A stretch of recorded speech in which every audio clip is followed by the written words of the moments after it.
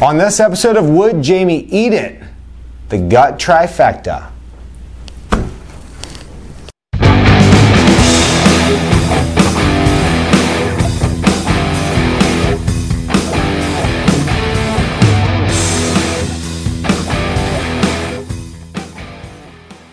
Come on.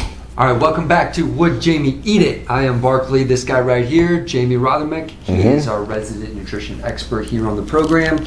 And we're, like you said in the intro, this is our third episode in a row, the trifecta. The Star Wars saga of gut health. The Star Wars saga of gut health, because you love your gut so much, and everybody should, as you've mentioned in past episodes. The product that we're going to look at today is called, I think, KeVita. I'm not exactly sure how to pronounce it. That's my best guess. But there has been, the reason this product came up, and I know I've encountered the same problem that some of your clients that you've mentioned have encountered, and that is confusing this for kombucha. Yes. Because typically it is marketed or set in the same section in the grocery store as kombucha. Yes. So maybe confusing, but tell us you're good, any challenges about it, and whether or not it's something that Jamie would eat. Okay. Well, it is not kombucha because kombucha is fermented sweet tea. Okay. This is not that. It's fermented, but it starts with a filtered water. Okay.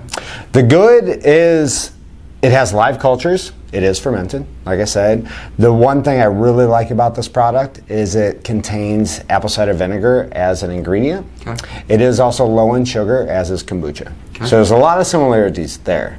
The bad, there's not a whole lot wrong with it. Again, I think, just like we mentioned last week with the Tiana product, is people use it poorly or in the wrong manner. A couple of my clients I noticed were sipping on this throughout a workout for hydration, and it will hydrate you, but by the time that workout is over, you've just drank 2 servings of probiotics, which may mess up your stomach a little bit. Okay. The verdict is, I'll definitely include this. Now, honestly, I haven't tried this product yet. I've seen it, I've researched it, but I haven't necessarily tried it. But it is very comparable to the kombucha I already have within my diet. Okay, so not something you would add in addition to kombucha, just something kind of a choice on a daily Yes. basis, one or the other. Correct. Okay, but you do love to say kombucha, I know that. So That's true. probably you would lean that way. Yes. All right, there you have it. Another thumbs up from Jamie. He loves his gut. He loves his gut health, and you should too. Facebook.com/WouldJamieEatIt. Let us know your feedback about the program, questions, comments, and of course, any other product suggestions you have out there that you want this guy to take a look at. Thanks for watching. We'll see you next time.